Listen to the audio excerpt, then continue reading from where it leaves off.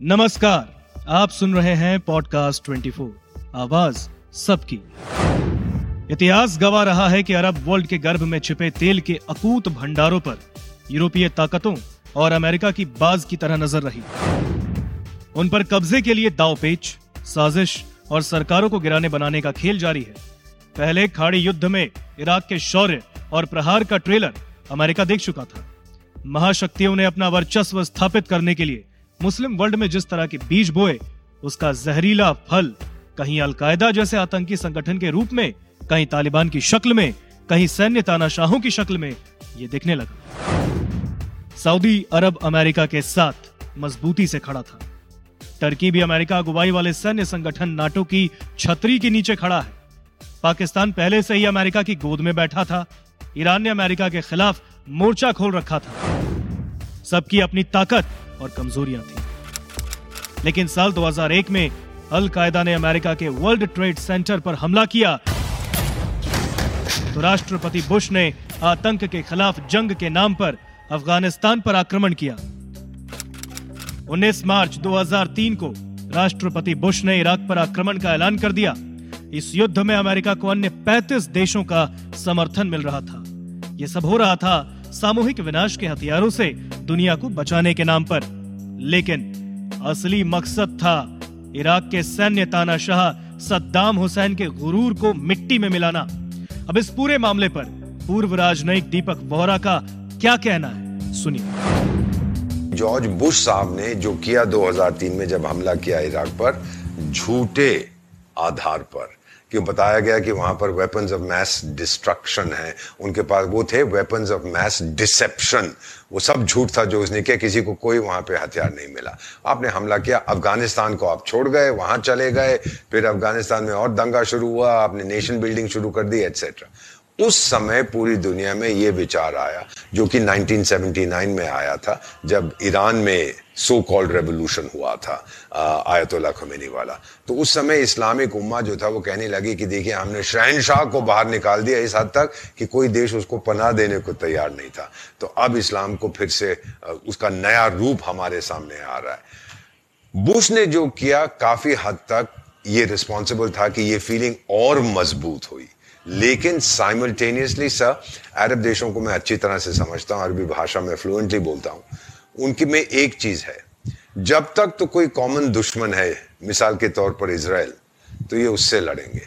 जब कॉमन दुश्मन नहीं है तो आपस में लड़ेंगे, क्योंकि बहुत से इनमें से देश हैं जो आर्टिफिशियल क्रिएशन है। जॉर्डन आर्टिफिशियल है, सीरिया आर्टिफिशियल है, लेबनान आर्टिफिशियल है।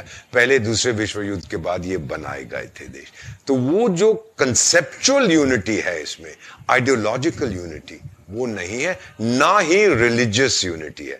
एक तरफ आप शिया ईरान को देख रहे हैं, दूसरी तरफ आप वहाबी सऊदी अरेबिया को देख रहे हैं। इन दोनों के बीच में बातचीत होती रही, अब समझौता हो गया, जाके बीजिंग में हस्ताक्षर किए, जबकि 3 साल से ही आपस में बातचीत कर रही है। तो चीन तो आजकल भांगड़ा कर रहा है, देखो जी, अब अंकल सैम अमेरिका तो भाग गया, अब मैं नया शहंशाह हूं। अरे ये जो अग्रीमेंट है ना सर, मैंने ये अरब देशों में देखा है, ये 1 महीना नहीं चलेगा।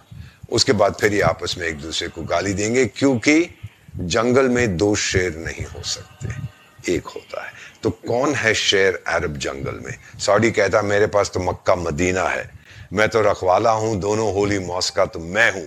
टर्की कहता अबे टाइगर, ऑटोमान सुल्तान का सक्सेसर तो मैं हूं, मैं था शहंशाह, मुझे होना चाहिए। उधर से आपका जो पड़ोसी मुल्क है जो हमसे लड़ते रहता है, वो कहता है मैं तो इस्लाम के नाम पे बनाया गया था, इसलिए शहंशाह तो मैं हूं। और फिर आप देखेंगे किस तरह से ये आपस में लड़ते रहेंगे। जब तक ये यूनिटी नहीं आएगी सर, जब तक अरब नेशंस को कोई कॉन्सेप्ट नहीं होगा कि भाई हमारा जो आधार है वो कुछ और होना चाहिए। धर्म कभी भी आधार नहीं हो सकता किसी देश का सर। क्रिश्चियनिटी किसी देश को यूनिफाई नहीं करती।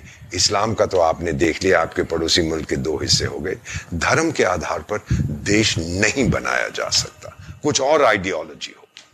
इस मुद्दे पर अब अनिल त्रिगुणायत का क्या कहना है, वो भी आपको सुनाते हैं। मेरे ख्याल से 9/11 जो हुआ, जिसमें अमेरिका के ट्विन टावर्स के ऊपर में जो टेररिस्ट थे उन्होंने अटैक किया, वो एक बड़ी अर्थ शैटरिंग इवेंट थी, जिससे पहली बार अमेरिका को ये आगाज़ हुआ कि टेररिज्म नाम की भी कोई चीज़ है। उससे पहले आपको मालूम है कि हिंदुस्तान कब से पाकिस्तान बेस्ड टेररिस्ट से डील कर रहा था, बार बार हम बताते थे, वो कभी नहीं सुनते थे। लेकिन उन्होंने जो उसका एक्शन लिया वो आकर के अफ़गानिस्तान में अटैक किया 2001 में उन्होंने, इमीडिएटली आफ्टर दैट। क्यों? अब अफ़गान का अगर कोई पूछे तो अफ़गानियों की क्या गलती है? उसमें अफ़गानी तो कोई था नहीं, जो थे वो सऊदी लोग थे जितने। लेकिन उसके बाद में भी उन्होंने वहाँ किया, क्योंकि उसामा बिन लादेन वहाँ पे मौजूद था तालिबान के टाइम पे, तो उन्होंने देश का सत्यानाश कर दिया। उसके बाद जो पहली बार भी उन्होंने, जब इराक का इन्वेजन हुआ था, तब कुवैत को उन्होंने पहले कहा कि जा सकते हैं अंदर, जो भी करना इंटरनल बना करके। दूसरी बार उन्होंने सद्दाम हुसैन को जब 2003 में जो अटैक किया आप बात कर रही हैं, तो सद्दाम हुसैन डिक्टेटर थे, इसमें कोई शक नहीं है। और जो कि जिसको आज के अगर उनके हिसाब से देखें तो वो कोई ऐसी बड़ी बात नहीं थी। लेकिन वहाँ पर सबसे इम्पॉर्टेंट चीज़ ये थी कि वो उतना इम्पॉर्टेंट आदमी था कि वो डायरेक्टली अपनी इंडिपेंडेंस बना के रखना चाहता था, और वो इनको बर्दाश्त नहीं था। पूरे मिडल ईस्ट में गल्फ़ कंट्रीज़ आगे बढ़ रहे थे, सारा इजिप्ट पीछे चला गया था, जो पुरानी पावर्स थी। तो नई पावर्स गल्फ़ की हैं, जहाँ पर इन्होंने, अमेरिका ने काफ़ी अपने बेसेस वगैरह भी बनाए हैं। तो उससे हमें ये दिख रहा है कि जो इराक का जो सद्दाम हुसैन को जब हटाया गया वहाँ पर, तो इन्होंने मैन्युफैक्चर किया एविडेंस। उसकी वजह से आज की डेट में भी कोई अमेरिका की इंटेलिजेंस या उसके ऊपर कोई विश्वास नहीं करता कि ये सच है कि झूठ है, कि ये क्या करना चाह रहे हैं। समझ रहे हैं आप? तो ये एक चीज़ जो उजागर हुई, बाद में पता लगा, लेकिन तब तक देश का नाश खत्म कर दिया। उससे क्या हुआ कि एज एन ऑल्टरनेट आपने देखा होगा कि वहाँ पर बहुत तरह के जो टेररिस्ट ग्रुप्स, एक्सट्रीमिस्ट ग्रुप्स हैं, ये सब पूरा मिडिल ईस्ट से बाहर आने शुरू हो गए और बनने शुरू हो गए।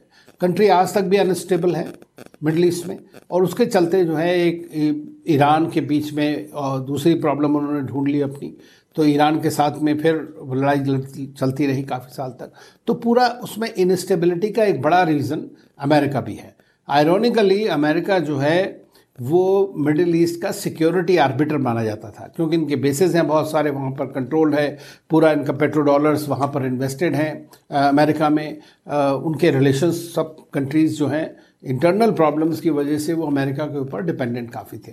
तो मेरा मानना ये है कि अमेरिका ही वहाँ पे एक डिस्टेबलाइजिंग फोर्स भी रहा है।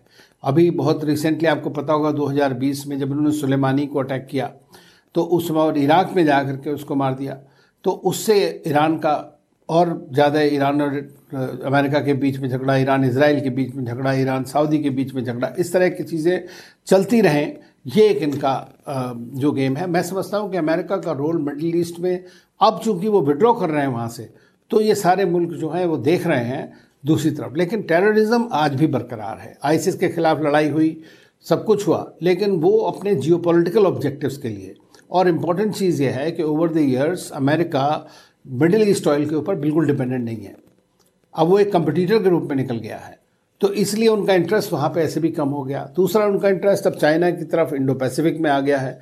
तो अब ये सारे मुल्क जो हैं भारत की तरफ और चीन की तरफ जाए देख रहे हैं। आपने देखा होगा भी, चीन सऊदी अरेबिया और ईरान के बीच में जो रप्रोशमा कराया है वो चीन ने अभी बीच में कराया है। इस तरह से अब इन कंट्रीज़ के अंदर भी एक डिज़ायर हो गई किस तरह से हम लोग साथ साथ रह सकें।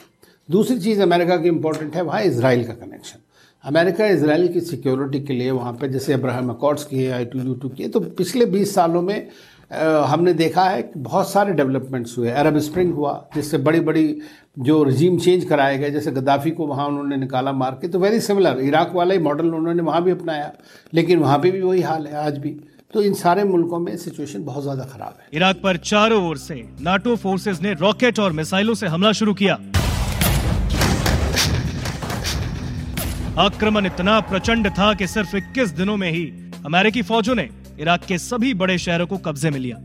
इराक के बड़े तेल कुओं के बाहर भी अमेरिकी फौजी दिखने लगे। इराक के सभी बड़े शहरों से सद्दाम हुसैन की निशानियां मिटाई जाने लगी। इराक का चप्पा चप्पा छान मारने के बाद भी अमेरिकी फौजियों के जैविक हथियार यानी सामूहिक विनाश के हथियार भी नहीं मिले। अब सवाल उठता है कि अमेरिकी राष्ट्रपति बुश की आंखों में आखिर सद्दाम हुसैन इतने खटकने क्यों लगे? जो अमेरिका और इराक कभी दोस्त हुआ करते थे, वो आखिर दुश्मन कैसे बने? इसे समझने के लिए कैलेंडर को करीब 100 साल पीछे ले जाना होगा। तब दुनिया के नक्शे पर सुपर पावर की भूमिका में इंग्लैंड हुआ करता था। मिलिट्री के दम पर इंग्लैंड ने इराक के तेल कुओं पर कब्जा किया।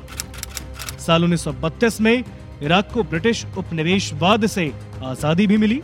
बाद के सालों में इंग्लैंड और अमेरिका दोनों ही देशों को इराक में मौजूद तेल का पूरा फायदा मिल रहा था। लेकिन करीब 50 साल पहले इराक की सरकार ने तेल के कुओं का राष्ट्रीयकरण करने का फैसला किया। इससे अमेरिका और ब्रिटेन को अपना नुकसान दिखने लगा और ऐसे में अमेरिका ने खेल करते हुए इराक में सत्ता परिवर्तन की स्क्रिप्ट तैयार की।